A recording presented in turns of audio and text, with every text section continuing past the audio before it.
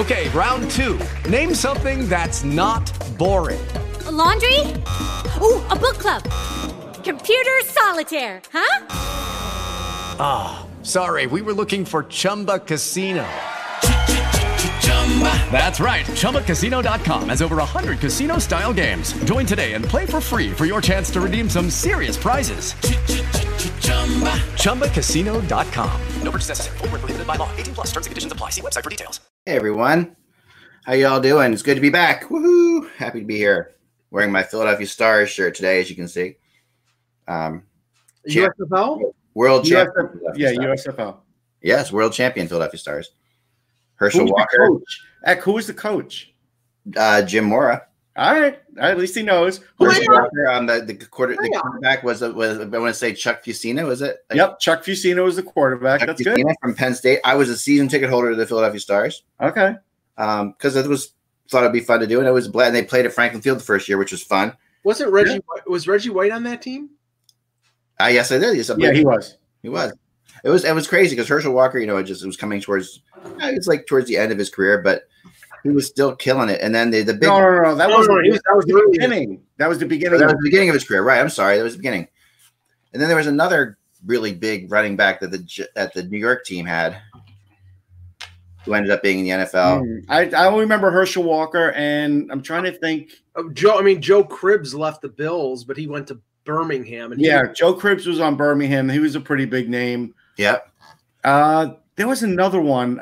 Who was It was from the Lions? Billy Sims. Was Billy Sims? Yeah. No. You know who was really the kid from Brigham Young? Doug Flutie. He was in the U.S. Oh, he wasn't running back. From Boston. He was another one. Brigham Young. He was like Boston College, I think. The Boston Breakers, which were which still to this day have the coolest uniforms of any football team ever. I can't remember it. All right, let's get into the meat of this pre-show. We'll talk about this. This is not the pre-show. This is the pre-show. We'll just do Marcus Dupree. That was the other big running back. There you go. Dupree, I remember him. All right, so let's move on. We got some things to talk about pre-show for a couple minutes, then we're going to get going. So the pre-show, back in 2009, I bought 4 tickets to the final tour of Genesis. That's what I was told. I spent $340, which at the time was a lot of money on 4 seats. I was not close to the stage, so I was like, somewhere in that third level, and I enjoyed it. I bought a master CD of it, and now they're ruining all that by touring again at the age of 69 and 70. Now, I don't mind the age because I've seen John Anderson at 74 or 72 rather, still belted out. Phil's voice is not the same. And I don't care if he's sitting or standing. That doesn't matter to me. My big issue is his voice isn't the same.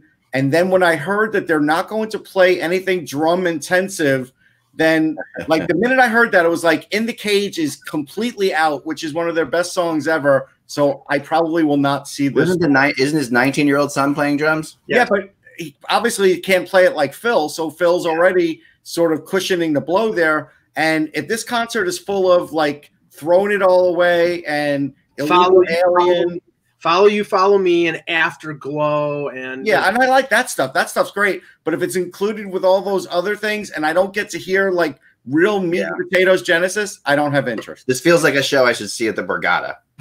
Right, it does. So I saw Yes in Asia last year at the Borgata. Yes. And the fact that Genesis hasn't toured for all, and those other bands kept touring the entire time. They've been touring the whole time. Means this will be at the Wells Fargo Center, and or who knows, Lincoln Financial Field. This is the thing, and I'm a big ridiculous Genesis fan. I saw them at 11 years, and so is Russ. And so am I, but differently. And so are you. And I saw them when I was 11 years old in 1978. My brother took me. I've seen them 6 or 7 times. I saw Phil Collins a couple times solo. I love them.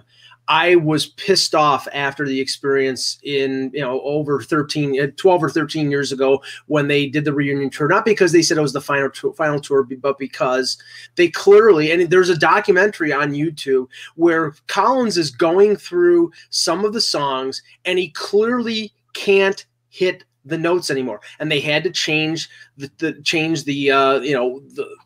key of the song to be a lower key so he could hit the notes. Yeah. It's 10 times worse now. My brother saw him on his I'm Not Dead Yet tour last year, and he was sitting in a chair, and his voice was weak, and he couldn't sing his song. Yeah. So what? I'm sorry. I love Phil Collins, but I'm not contributing to the Phil Collins retirement tour.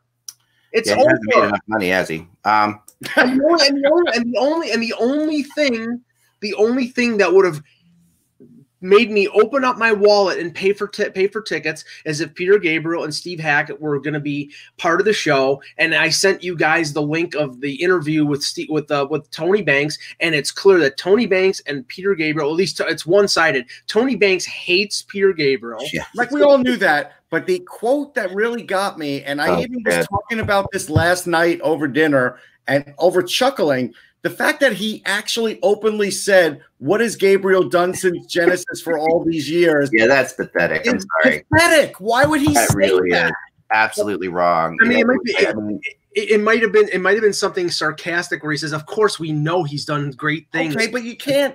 But you can't say that. Yeah, it's hard to read that. I can see it being read both ways, Mike. I see what you're saying. Like it could be like, what has he done? Like he should have been like, obviously Peter Gabriel has done a ton since then. Way more than Tony Banks has done, right?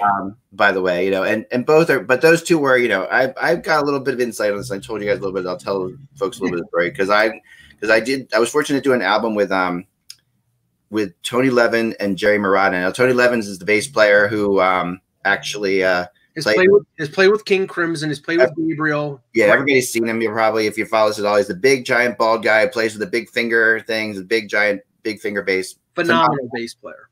Phenomenal bass player, one of the best ever. Jerry Marotta was the drummer in a couple bands, and then was also Peter Gabriel's drummer on tour for the first two. I think he did session work with Steely Dan and a few other. He did session work with Steely Dan. The band, is it Arliss or what's the band? I'm going to remember the name of the band. I don't know. Anyway, there he was Ardent. He was okay. He was the drummer for that band. He was also the drummer for the Indigo Girls. Whatever. He was all over the place. So he produced a couple of our songs, brought in Tony Levin to help work with us, and I got to go to Applebee's with Tony Levin and Jerry Marotta. And earlier that day, while in the studio, Peter Gabriel had called the studio, and they jokingly put me on the phone for a second with him because they knew that this is the guy that I completely idolized growing up. Peter Gabriel was my guy. Like unbelievably my guy. So I refused to go to Genesis concerts as a kid because without Peter Gabriel, Genesis didn't exist to me. And that was just my artistic snobbery at the time that which is obviously ridiculous because Phil Collins is crazy talented. But so I got to hear a lot about the background story and, Tony, and I mean, I think it's widely known that Tony and Peter were really good buddies. They were really tight before everything happened, I'm sorry. Peter and Tony. Peter and Tony Banks, right? I'm sorry. Peter and Tony Banks were really tight. And then when Peter left, Tony Banks really felt like it was a personal affront, like the equivalent of like Mike going to work for Puck Daddy or something like that. It would be something that would make me angry to the point of my grave, and I would never be able to forgive him for one bit for the rest of my days. And I think that's where Banks is with Peter Gabriel. And there's that obnoxiousness there. But Peter Gabriel also is apparently incredibly difficult to work with. Oh, Peter Gabriel's calling you right now. Yeah, that's not him. I know. Here we go. No, but we won't belabor this, but it's just I never saw Gabriel with Genesis because I would have had to see him when I was 8 years old. He left in 75. That was and the closest. I mean, there was a reunion concert for that Gabriel and Genesis. They got together in like 1980. I think it was in Nebworth because it was something that had to do with Peter Gabriel losing a lot of money. Right, exactly. They came to his aid, and that's a great thing. And they're all still friendly, but there is this rivalry between. There's levels, right? Like there's levels in the years because you're dealing with musicians. First of all, when you deal with musicians, you're dealing with like all kinds of personalities. And the best musicians I've ever worked with, a few of them have been amazing. Like Jerry Marotta, for example, he's just like a small like offshoot of the Peter Gabriel universe.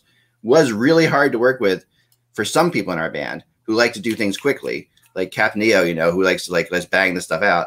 And then for people who like to experiment, and throw 600 tracks down, which is like me, which is what Jerry Marotta is, which is what Peter Gabriel does.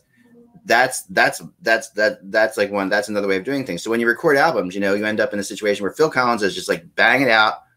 That's good enough. That's great. We'll keep it going as long as the melody, he's all about the melody and all that. That's fine. Peter's like, let's go in the other room and you're going to take this elephant tusk and bang it against the wooden part of the piano and mic it from 6 different places. And we're going to have that. And that kind of stuff is what happens in Peter Gabriel's session. Well, that happens in Yes sessions with Andy. Yeah. And what's funny is as people get older, they tend to not do that anymore because they tend to say, we can create that sound in 1,000 different ways. I can do it in 5 seconds by snapping my fingers. Here's the funny thing. So, like the first Genesis album I ever bought was, and then there were 3, and it was a cutout record, and I only bought it because it was cheap. I barely knew the band. I just knew of them, but I was into Yes and Kansas and bands like that, and I didn't know them, right? So I started listening to that. Then I bought Trick of the Tail. Then I bought Wind and Wuthering, and I started doing that. And then by the time Abacab came out, I was all in. I went and saw that tour, the 3 Sides Live tour. Yeah, I was all in. But so I never had a chance to see Gabriel. Yeah. I knew some of the Gabriel songs. And I've never seen Gabriel in concert, which I always seem to want to. Luckily, I saw Gabriel in concert. I saw Steve Hackett in concert last year, and he was incredible. Yeah. Although the lead singer of his band imitating Gabriel is the same guy who sang Cotton Eye Joe. So I can't get past that. But I'll say this about Gabriel, and I was present for a very significant moment in Peter Gabriel's career. Early in his career, in his solo career, he would crowd surf. He would let the crowd carry him out. Yep. One of the first to do this, really, probably. Yeah, he did that in Central Park, New York, with the free concert. Right. You want to talk about gutsy? My wife was at that show, and he was passing himself around in Central Park. Right. Well, the concert in Buffalo at UB at Alumni Arena was the last show that he ever did it because as he's surfing out in the crowd, somebody grabbed his crotch. Yeah. And that stopped it. The security had to grab him and put him back on stage, and after that, he never did it anymore. So okay, we'll do a prog rock show. But just to finish my thought on this though, I've never. So it's funny because Russ has never seen Peter live. Right. I've seen Peter live like a dozen times. Yeah. Right. Never seen Genesis live because of my thing. Right. Mike's seen both of them. Mike over there has seen both of them. That's it. So I don't know what I'm going to do with this. My wife. All right? Let's just hypothetically, tickets, decent tickets, not even the best, will be $150. You interrupt. First of all, I have connections in the music industry. I will never pay. Okay, so but I'm really not the fair one to say. So I will. What is the most that you would pay for it? Let me ask you that. If I had to pay for them, I would probably be in just because of the fact that my wife, first of all, loves Genesis, has seen Genesis live without Peter. She doesn't really even know the Peter. Is this because it's now just a bucket list thing, though? Yeah, it would be because it would be like, okay, that's fair. The couple bucket list things I had when I was in college that I wrote down for concerts were: 1, I wanted to see Roger Waters live, which I finally got to see. I wanted to see Pink Floyd with Roger Waters, which I never got to see. And I wanted to see Peter Gabriel with Genesis. And I never, and of course that's like one big thing that I've never gotten to do. They'll do that in hologram one day. Yeah, that's never happened. I'll answer your question, Russ. Nothing. I would not pay anything. I saw them in their prime. I saw them and then there were 3 Tour and Duke Tour and Abacab, and anything now after 13 years ago and seeing what they became then, 13 years later. No, and I don't even mind that it's the prime. I don't want people to think this is ageism because both you and I enjoyed the Anderson Raven Wakeman tour. Even oh my gosh, so great. Yeah, I mean, I saw Yes many times. My favorite Yes concert that I ever saw was Anderson, Bruford, Wakeman, and Howe in the Round. I thought was incredible. That was a great show. Of these sort of senior tours that are going on right now, over the last couple of years, I saw Heart. They were great. Heart's still great. I saw Bad Company. They were still really good. Paul Rogers. Bad Company, here's a little known fact. When in 2004, when the Lightning were in the Stanley Cup, Bad Company played. Paul Rogers and one other band member played before the Stanley Cup. Yeah. outside, and I have a picture. I'm like one of like 3 people that was like listening to them, and, and they were really good. They were playing like at the Promenade. But there are some bands that are still touring that are really good. ELO is great. I was glad I got to see it. I wanted to go see it. I didn't see it. Yeah. All right, let's go. So much for your connection, Zach. Well, no, I didn't have. I couldn't go. Yeah, Richard in the chat says Ann Wilson still has it. Yes, she does. She can still sing. And Nancy Wilson still has it. I would marry her right now. Yeah, I would like to see the Go-Go's live. Or you could tweet that to her, Mike. I'm sure she'll respond. Yeah, sure. I would go see the Go-Go's live or Belinda Carlisle live any day of the week as well. So she is touring. I saw that she's touring. Belinda Carlisle is? Yeah. Cool. I think she's touring without the Go-Go's because I think she's not with the Go-Go's anymore. Yeah, probably not. All right, let's move on. Thanks, guys, for listening and enduring us. We appreciate it. Here we go. Checking it. All right. Hello, Hockey World. It's Thursday, March 5th, 2020. I'm not Phil Collins. I'm Michael Agello. I'm Russ Cohen from Genesis. You could be Phil Collins for like Halloween if you really worked at it. You got like the look a little bit. You got. I'll get a cane and a neck brace. Yeah, I'm going to give a shout out to Chester Thompson, who clearly isn't going to be on this tour, and that saddens me. Oh yeah. And I'm Eklund. You're watching HockeyBuzzCast on HockeyBuzz.com. This is the podcast that comes every Monday through Friday, fill you in on the comings, goings in the hockey world, and give you your projected standings, which you're all craving like no one's business. Okay, so I have to answer every day about them.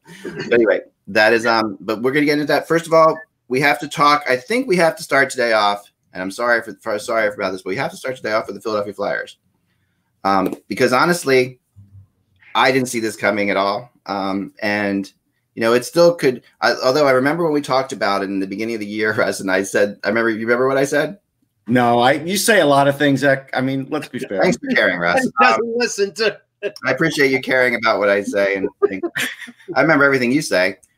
Anyway, what I said was this Alain Vigneault thing is either going to go terribly wrong or unbelievably well. Yeah, you did say that.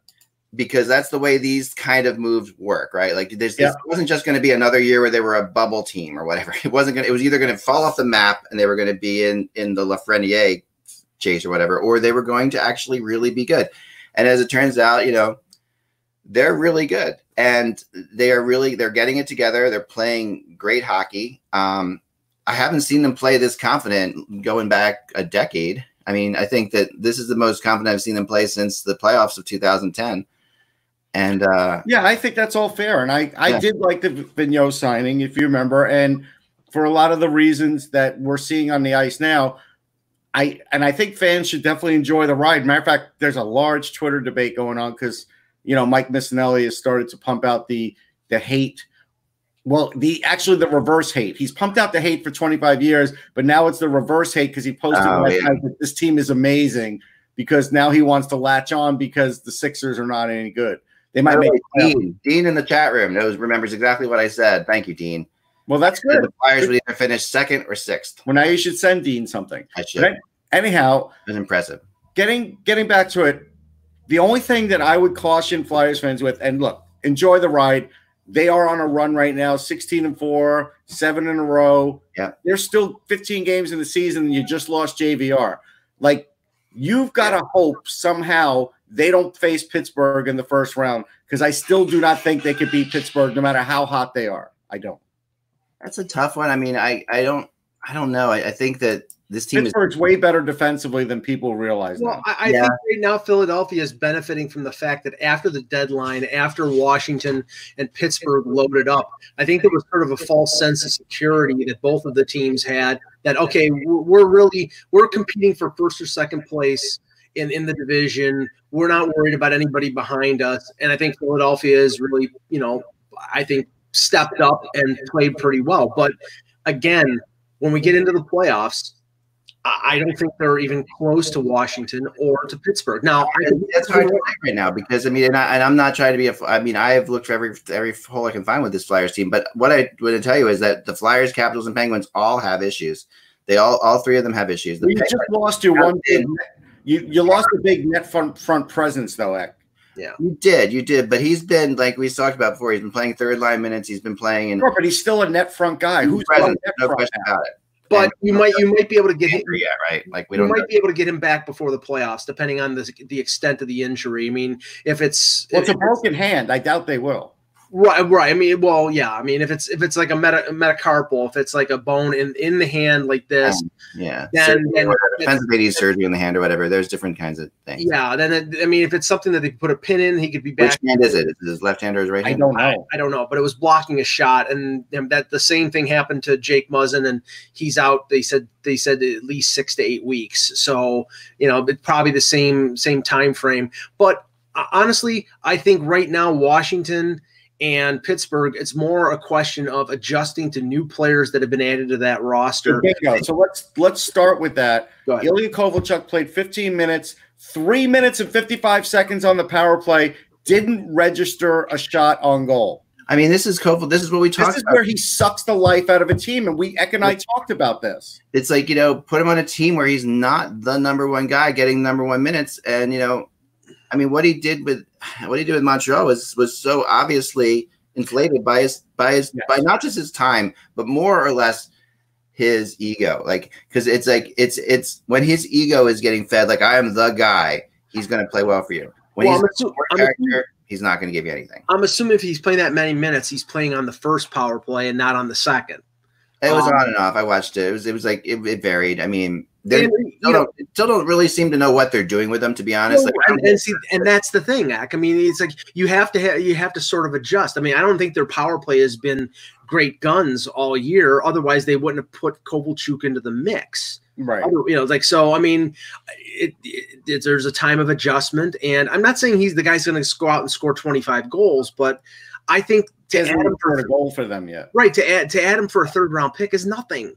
That's true. No, it's not nothing because go ahead, Russ. Go ahead. Yeah, no, I'm just saying, I think he's hurting their team now. Not nothing. Because they're trying to fit him in where somebody else, you wouldn't make this kind of adjustment to try and fit them in like this. Precisely. And that's really, the fact is that he does come in and he is a presence, and he's a Russian presence with Russian players. And there's you don't want to get inside Ovechkin's head. You don't want to start messing up anything. Like Ovechkin, still needs to know he's the king. Of course he does, but there's always Kovalchuk and Ovechkin have a history of like playing those roles. Like if you remember, there was a while where Kovalchuk and Ovechkin were comparable and considered like who was the better, Kovalchuk or Ovechkin. Sure, yeah, that was the thing. And to me, this is an issue now. To me, the Capitals' bigger problem I felt was like their defense, and I'm also going to say that Tom Wilson was a problem last night for the Caps. It's like Tom Wilson did not perform a way that helped a function that helped his team. He hurt his team, and I agree with you. But the other thing is, I got to give Sean Couturier credit because in the games against the Capitals, he has neutralized Ovechkin. Now, Ovechkin did have an open shot at the net that he missed, and he was mad at that.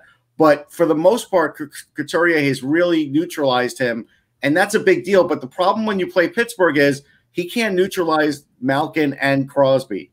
That's why you worry about Pittsburgh, because of that two-headed monster with everything else they have going for him. But Crosby has really not been good lately. Oh, no, he got back on track with Ottawa. Don't worry about it. Yeah, but it's Ottawa. Come on now. I mean, it doesn't matter. It's just all you have to do is get confidence again. He got 4 points that game, and they had I think they lost goals. I think they lost 6 games in a row. So I mean, sometimes, like I said, sometimes a team, it's not the playoffs. Right now, you're sort of in the dog days. You're going to make the playoffs unless you lose 14 or 15 in a row. So there's no motivation there other than positioning for a playoff spot. Like teams like Florida and Toronto right now have motivation. If they don't play well down the stretch, they're not going to make the playoffs. Yeah. And I think the Flyers are the same way. Yeah, I think the Flyers are for real. I was just asked that on Twitter, and I do think they're for real. But you also have to be for real when you start looking at first-round matchups. Again, nothing's been easy for like the last 5 years in the playoffs. I go back to when the Rangers played Atlanta. I knew that was a sweep. There's no sweeps that you could teams that you could look at that you would at least say this looks like a sweep. Like how often do we pick a sweep on this show? Right. No, it's crazy. I mean, If this is the thing that kind of went under the radar last night was the Wilson Hag fight. Okay. Yeah.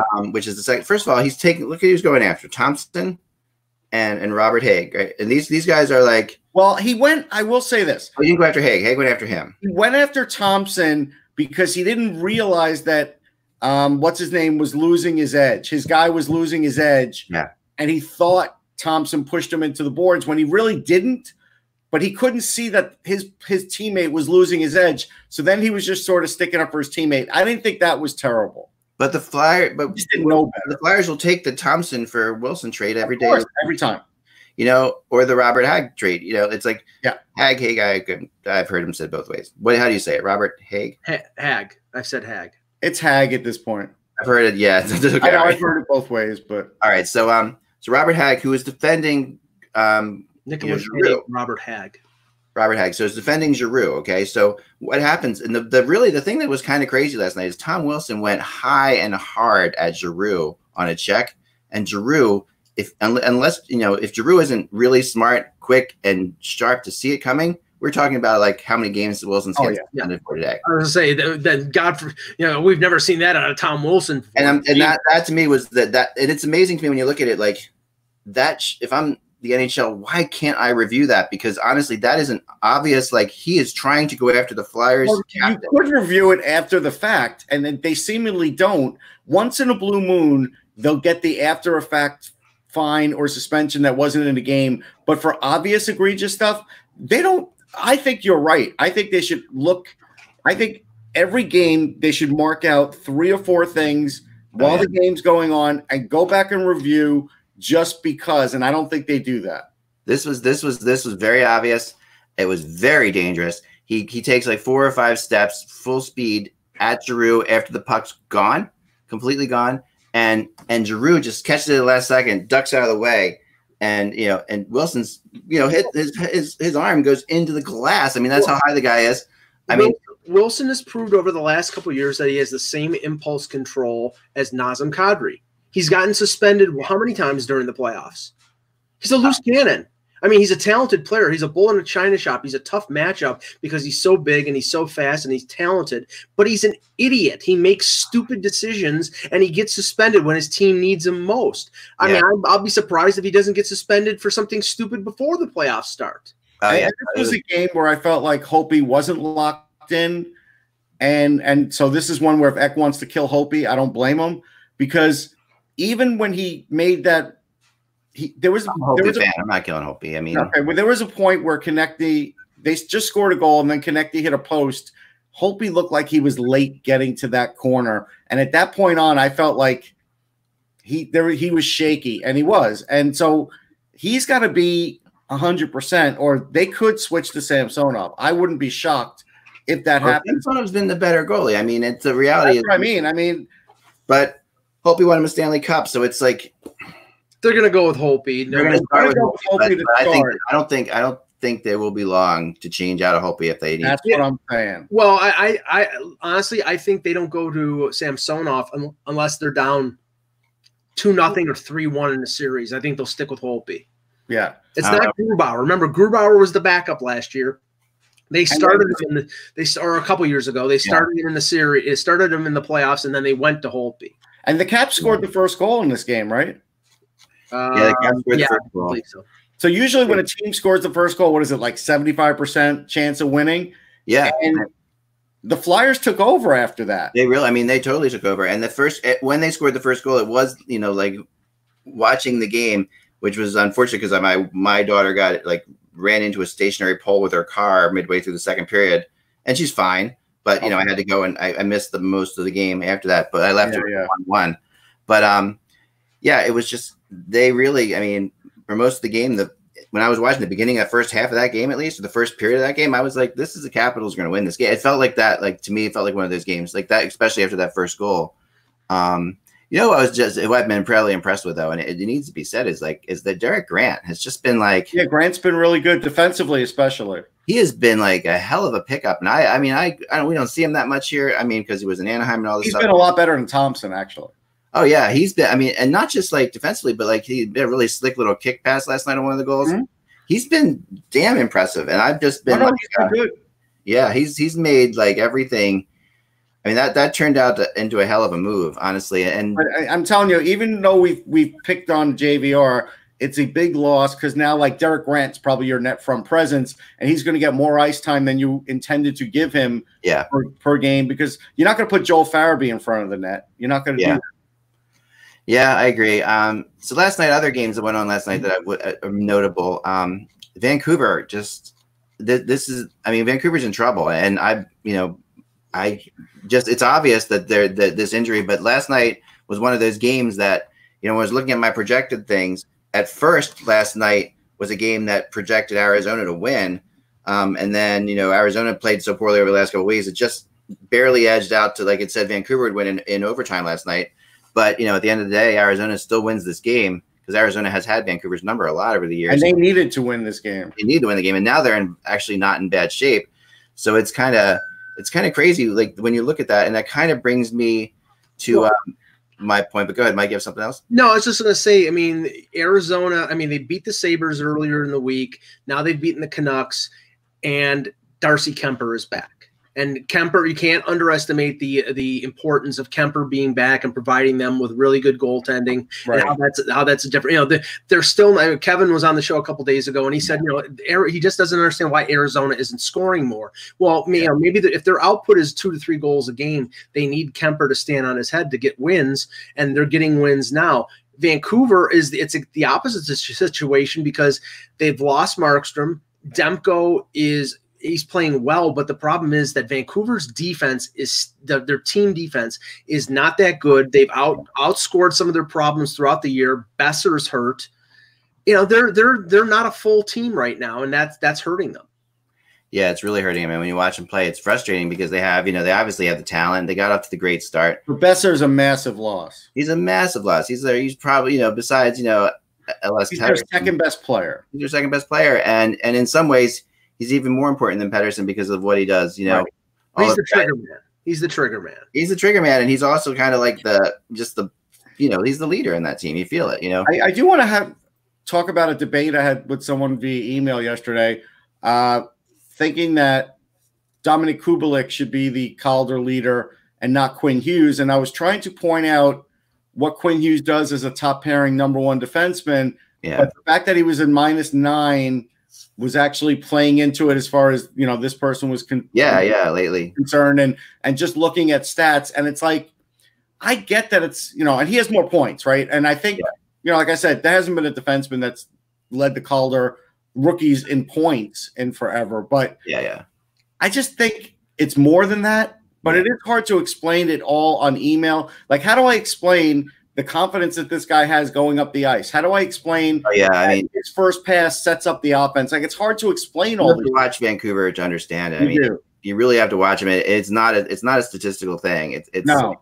I mean, he is great statistically, but he really, the best thing I can say is, and I've used this player before because to me, he's like, when I use this player, he's like the pinnacle of that kind of defenseman to me in history. But it is that Scott Niedermayer thing to me. Yeah, it is. And that is something that is just, Scott Niedermayer was like he was always impressive statistically, but wasn't going to blow your mind away statistically. But when you saw what Niedermayer did all around the ice and what the team looked like without Niedermayer versus with him, it was unbelievable. You absolutely knew that he was your quarterback. He was your guy. And for a rookie to be doing that, like Hughes is doing, I agree. I mean, he's been amazing, absolutely incredible. And, and Makar will still be in the race too. You can almost put him as like one of the top 2 American-born defensemen right now. Like, and that is to me an unbelievable stat. I mean, like, there's a lot of good American.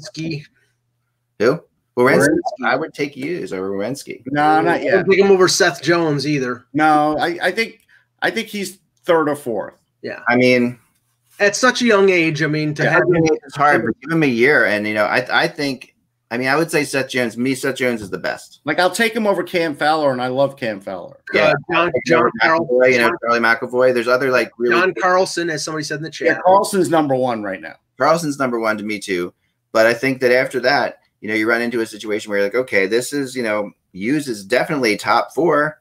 Top 4 is fair. That's as a rookie in a time when America is teeming with really good defensemen, like this is the best American defense we've had in a long time. If we were to go to the Olympics, he's an Olympian, and it's like that. is pretty crazy. His brother's not. I don't want to, diminish Kubalik because he has 29 goals. He does play with Kane and Taves. It does help him. I mean, he is a +3 still, and that's good. But I feel like, hey, if he wasn't playing with Kane and Taves, would he have 29 goals? No, I think he would probably have 15. Remember, Richard Panik scored 20 goals with Kane and Taves. Right. So there's definitely a factor. Yeah. And he's got a great shot, and he is a rookie. But still, I just think Hughes is right now doing more. And I think Makar will creep back in the race, too, if he gets back healthy. The injuries Makar was definitely winning this for a while, but the injuries really killed Makar. I mean, I think right now Hughes might be leading in that race, and the injuries are the difference. Yeah, I think it'd be kind of ironic, the year that many people thought another Hughes would win this award. Well, it's still, this will be a wonderful thing. Quinn and Jack will love this till the day they die. Like this will be like one of their a big point for them. Yeah, they're Quinn will hold this over Jack's head forever. It'll be fantastic. They would definitely do that, and they're really good to each other. They are really tight, and they're not spirited, but they definentely have a competition. Oh yeah, and the competitiveness that you gotta love. Before we get into another debate, which I want to have with Mike briefly, I'm going to hold off on that one. So because I don't want to dominate, I want to get into my blog today because I've gotten a lot of good comments about it throughout the league. Actually, from a lot of different teams have been calling me up and stuff like that.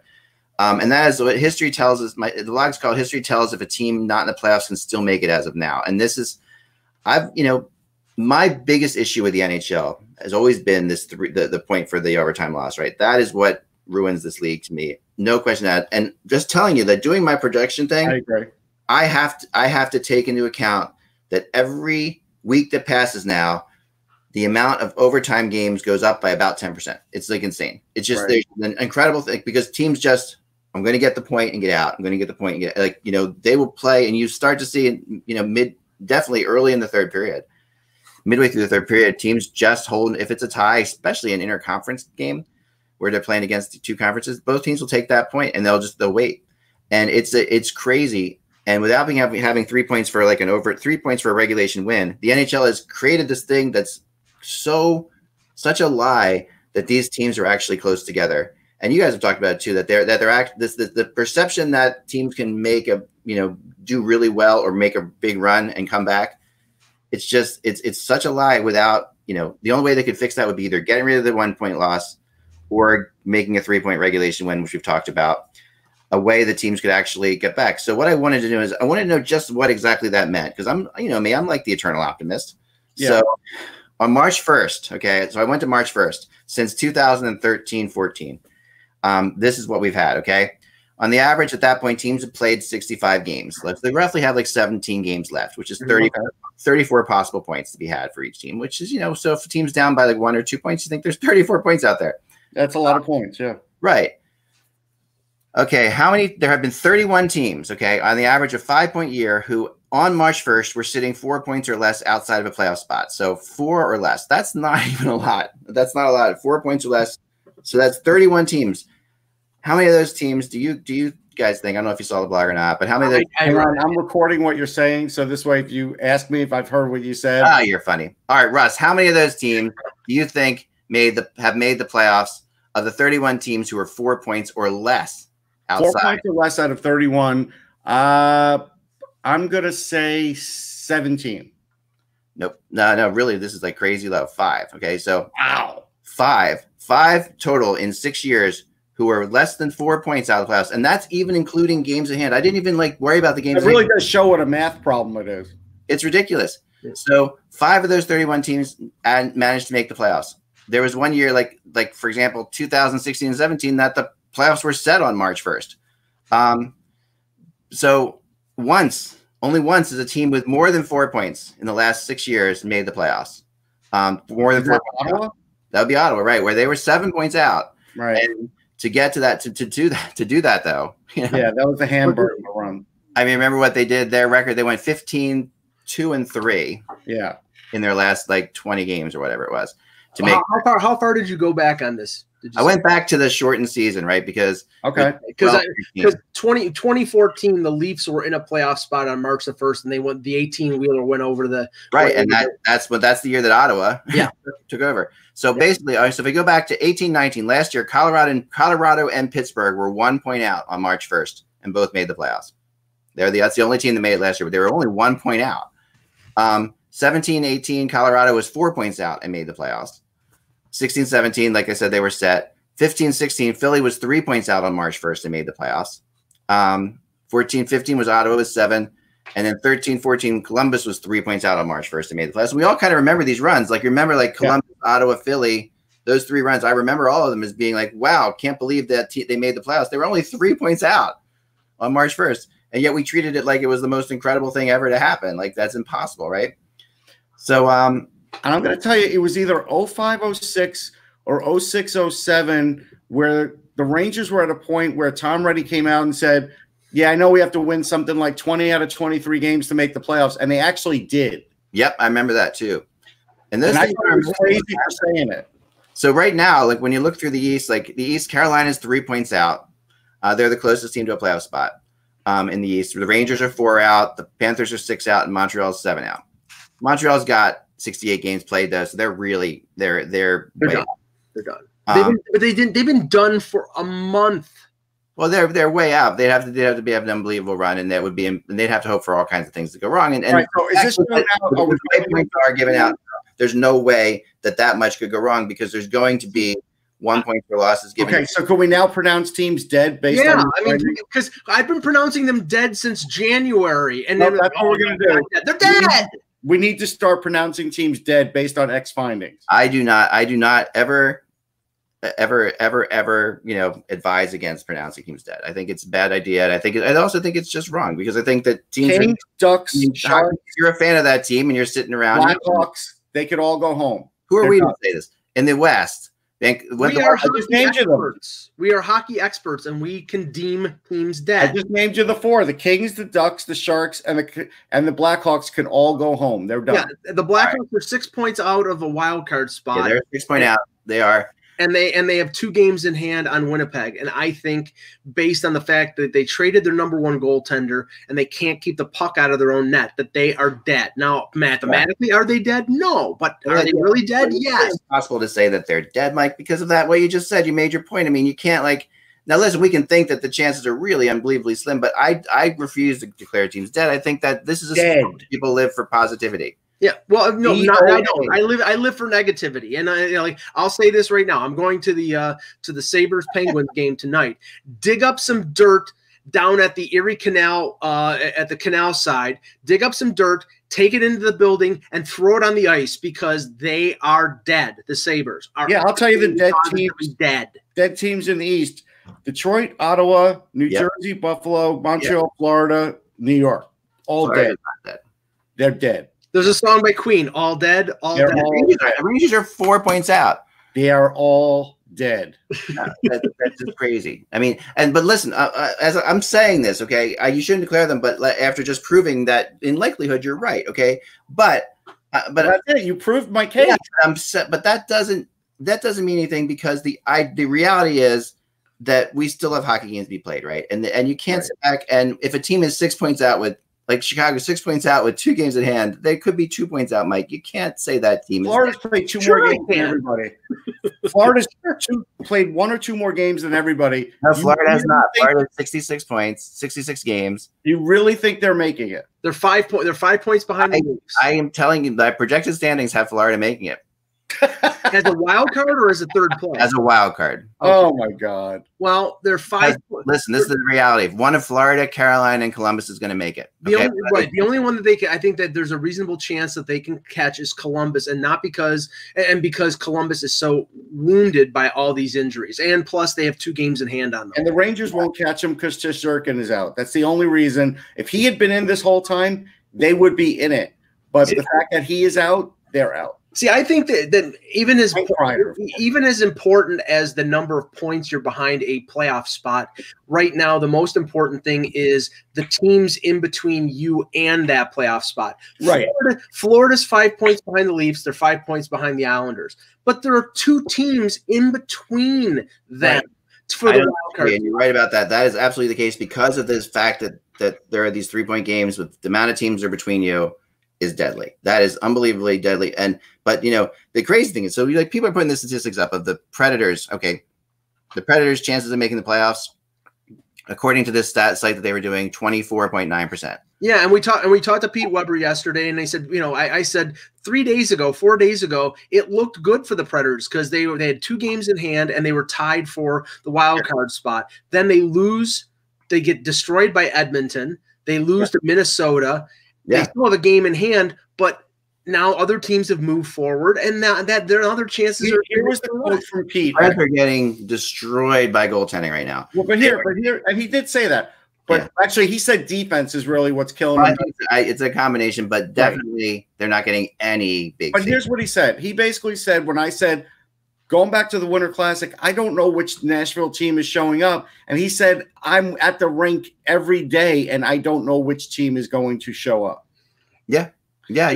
Two different coaches. Yeah. No, it is the coaching change. There's a lot of things going against Nashville, but their schedule goes for them in a lot of good ways. And the reality is you're counting the Kings as a win. The Kings are beating everybody lately. No, I know. I know. You're absolutely right. I mean, it's possible. I mean, what you wonder though, okay, but I've been doing a lot of research on this because next year I'm going to change this in my thing, is how long you have this post where sellers don't care anymore bump after the trade deadline, how long that goes. Because I'm checking it out, it usually goes for about a week to 10 days where teams that sell off have pretty good records.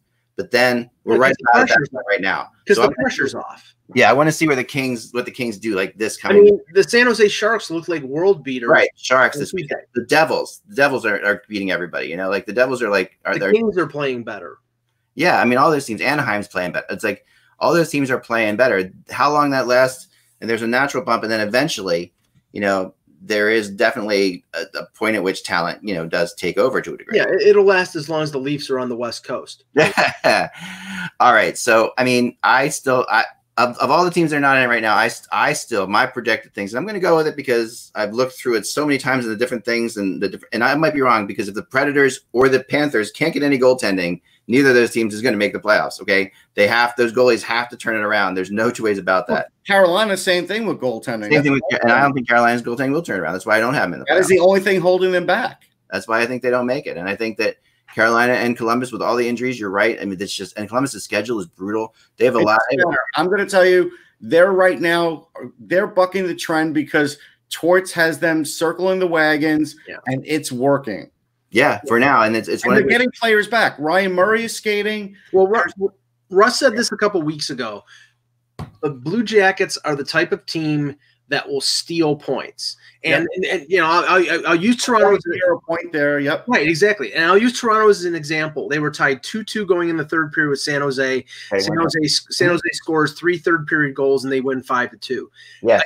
Against the Blue Jackets, if they played the Blue Jackets would find some way to at least get a point, get that to overtime, get it tied to overtime, and maybe they lose because then they don't have enough offense to pull off the victory. But those points add up, and they've been getting those points all year, even with 8-9 guys on the IR. And that's like one of the things, if you're a Leaf fan, you got to be a little bit scared of because they're not getting those loser points. They're blowing games. They've blown 3 games in the last month where they were tied or leading going into the third period.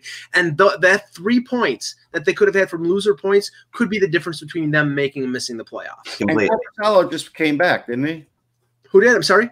Corpusalo, didn't he just come back? I think he just came back, yeah. Right. So that's another he just played last game. That's another plus for them. And again, they played that game to overtime. And this is the formula. And Tortorella knows how to do this formula. So I can't count that team out because once they had a little bit of a hold on it, he knows how to hold on to it, and they do have players coming back. And I agree with both of you that Carolina is behind the 8 ball, because I think it was Don Waddell came out and said that Reimer and Mrazek wouldn't be back for a week to 10 days.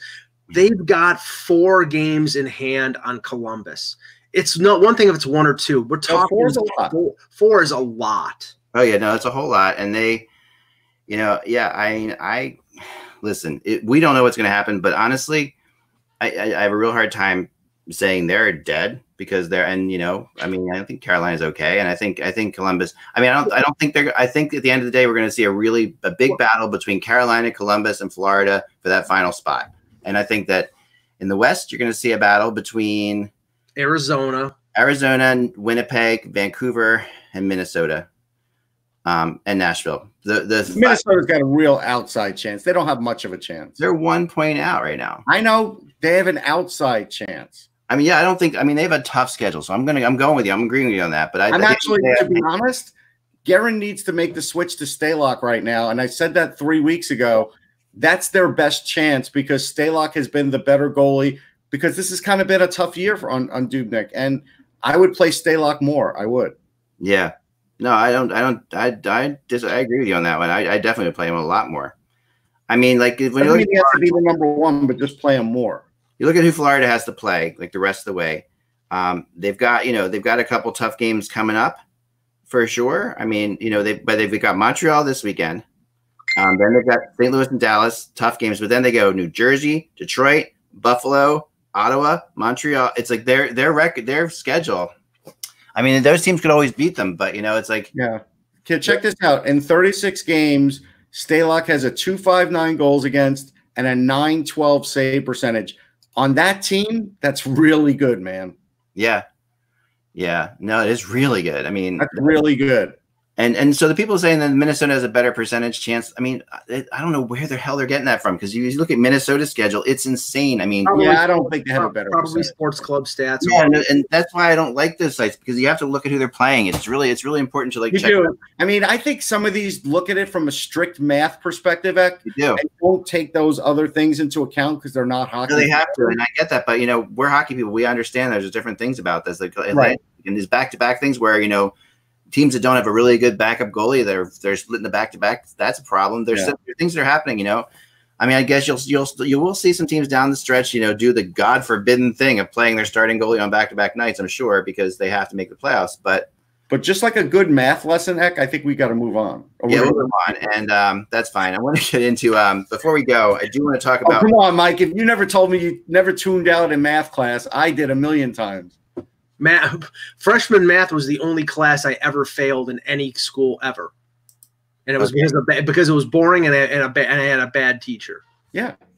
So FlyerFan16 wants to come on at some point. FlyerFan16, email me at eklund@hockeybuzz.com. We'll talk about that. We'll figure that out. Yeah, not today though, because we're almost done. Yeah, we're almost out of time. But just email. Unless you want to come on for 3 minutes, 4 minutes. No. Yeah, eklund@hockeybuzz.com and Mike said no. Sorry, Flyers fan.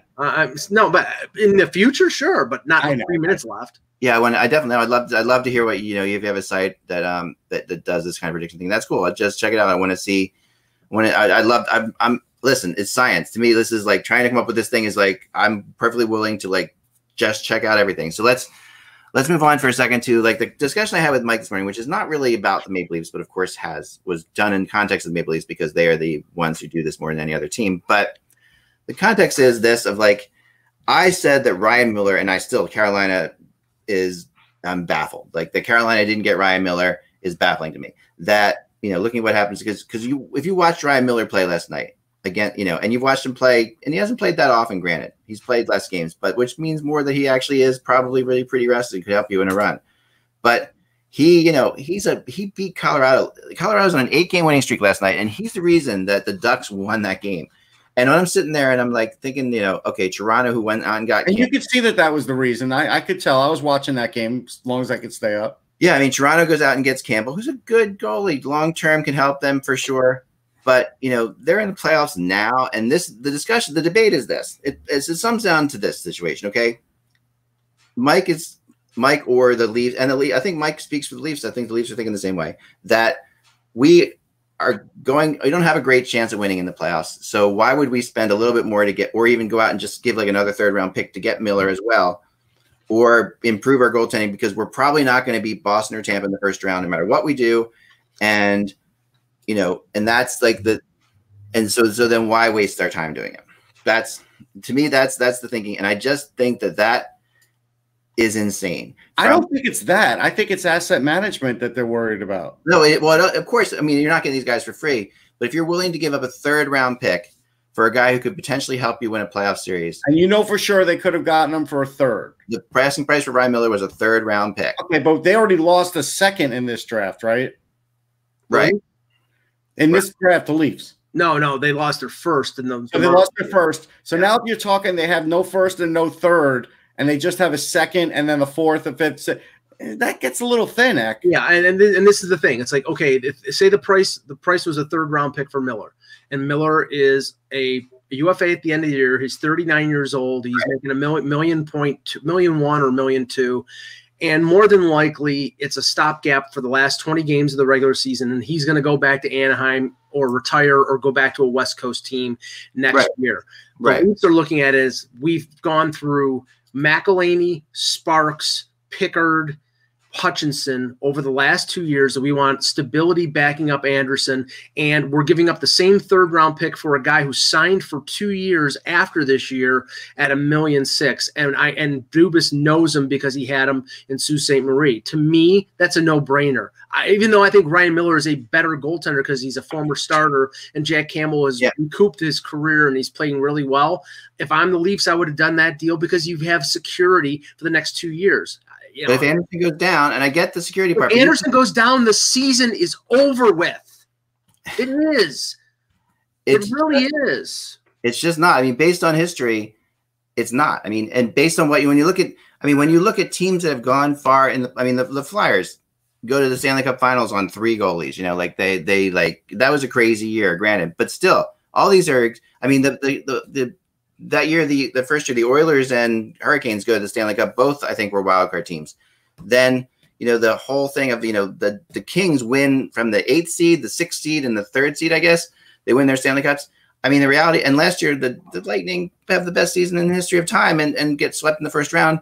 You have to just get to the playoffs, and you have to put your best team on the ice, and you don't know what's going to happen. And I really do believe that Toronto, if they won that Game 7, and they were playing good enough to win that Game 7 against Boston, if they win that Game 7, they go on and they beat Columbus, and who knows what happens in the conference finals, but they could have won the Stanley Cup last year.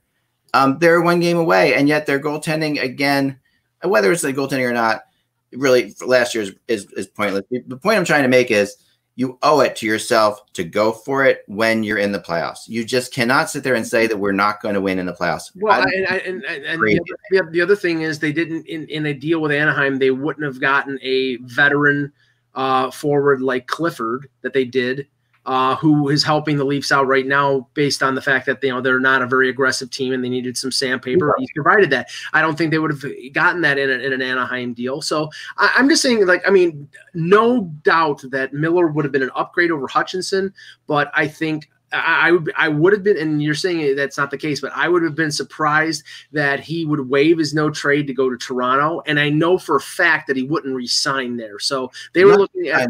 He's not going to resign there. There's no question about it. But but let's say he wanted to go win the Stanley Cup somewhere. And I also think that Lundqvist is in the same. Well, he's not going to win a Stanley Cup in Toronto because they're not winning the cup. Okay, but let's get past that for a minute. Sure. Let's say they make that deal, Eck, and they go out still in the first round, or maybe they get to the second round and they go out. At that point, going into the draft, they will get destroyed by the fan base and the media because now they're starting to trade away their picks. And hold on, now we really don't know the direction and the plan of this organization anymore. That's the part that's starting to unravel when you get a guy like Miller. Is all of a sudden it's like, oh wait, so we were doing it this way, but now we're still falling back on the old Leafs ways once in a while. And you can go back and someone like Mike would say, well, there's Prakanik and there was this. And he'll go back and trace those picks and see what the players turned into. And that's where you start having trouble. No, I don't listen. You don't want to give away assets, of course. But, at the same time, the job that you have is to win the Stanley Cup.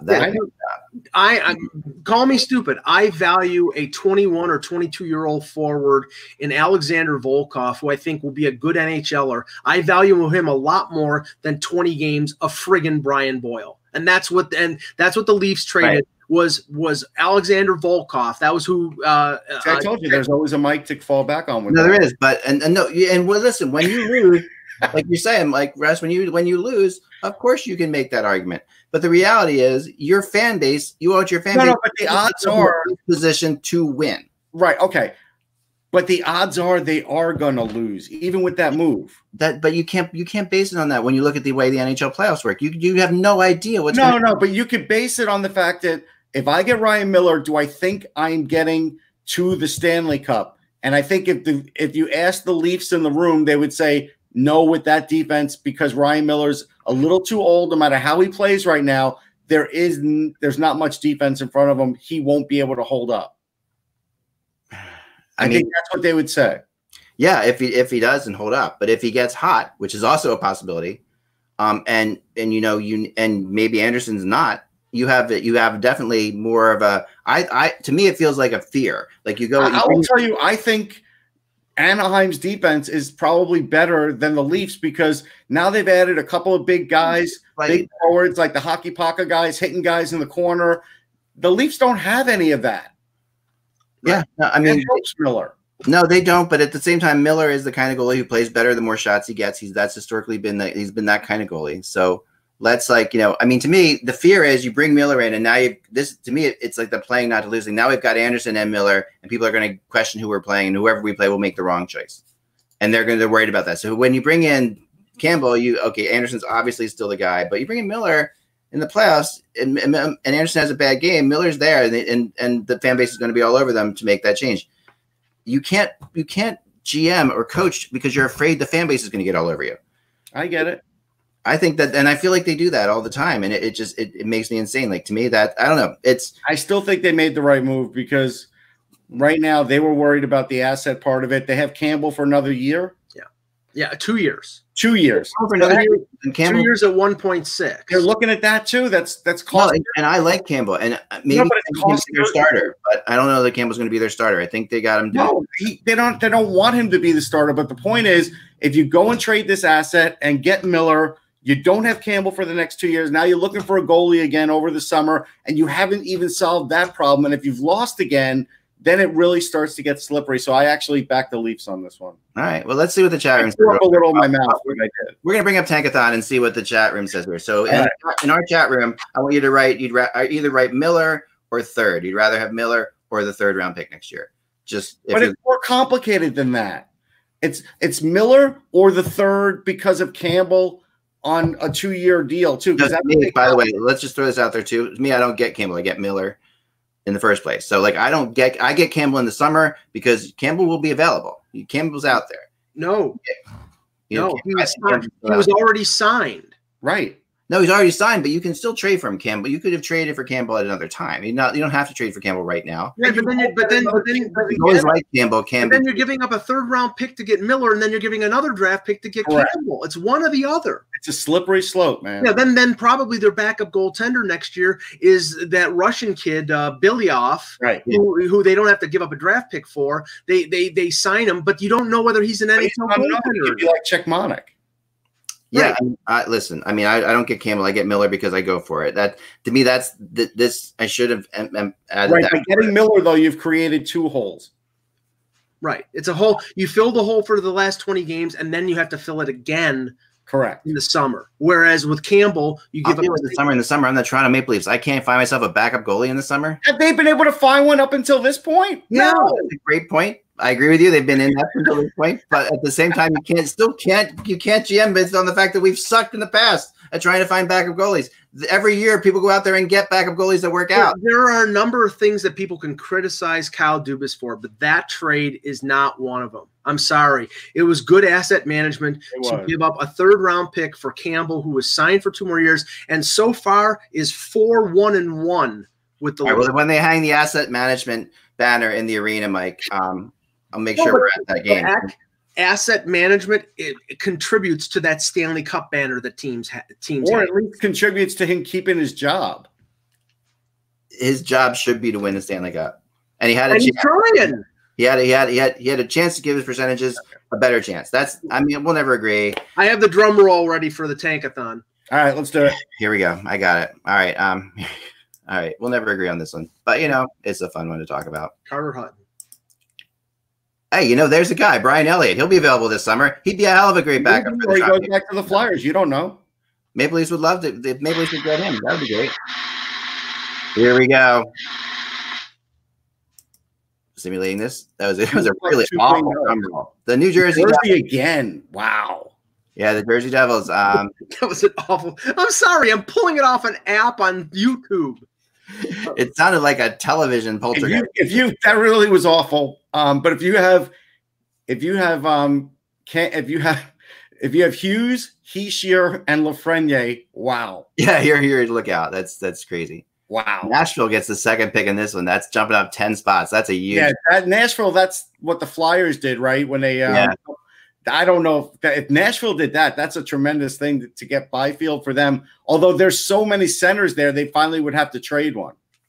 Yeah, well, they might finally have one that can score on back-to-back nights. I do have breaking news in the chat room to our question. Like a little bit. It was basically. I think it was pretty much Miller, third. Looks like maybe Miller won by a little bit, but I think that fans in general will always say, "Let's go for it." Why wouldn't you? Like, that's your job to be a fan, right? I mean, as a fan, thankfully, fans don't run teams. Well, not always. But yeah, and actually, you could argue that the Maple Leaf fans are very much running that team. The fear that they manage with, because it's just like that is they got to stop being afraid. They got to just do things. Anyway, that's my breaking news. Go ahead. Not hockey related. It's prog rock related. Oh, God.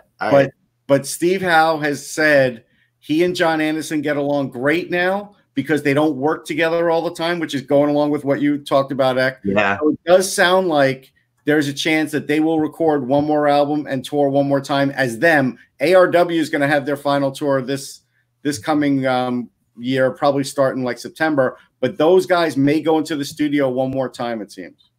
All right, there you go. I'm sure I'll see him at the Borgata. No, Anderson and listen, if Anderson and Howe are together with Wakeman, it will be a bigger venue than that. I mean, the Borgata's it's not small, but it's the biggest. No, it'll be a bigger venue than that. I mean, they don't fill the Mann Music Center. In Philly, they will absolutely fill the Mann Music Center. No, maybe. No, you're talking about Philly. They will play 2 dates at MSG if they have the regular band together. Or the regular band, yeah, but it just well, that's what they're going to have. Well, Howe and Anderson and who else? Howe, Anderson, Rabin. No, Rabin probably wouldn't be in that. I'd be surprised. If you have Wakeman, Anderson, Howe, and Alan White. Yeah, that might I agree. That will do it.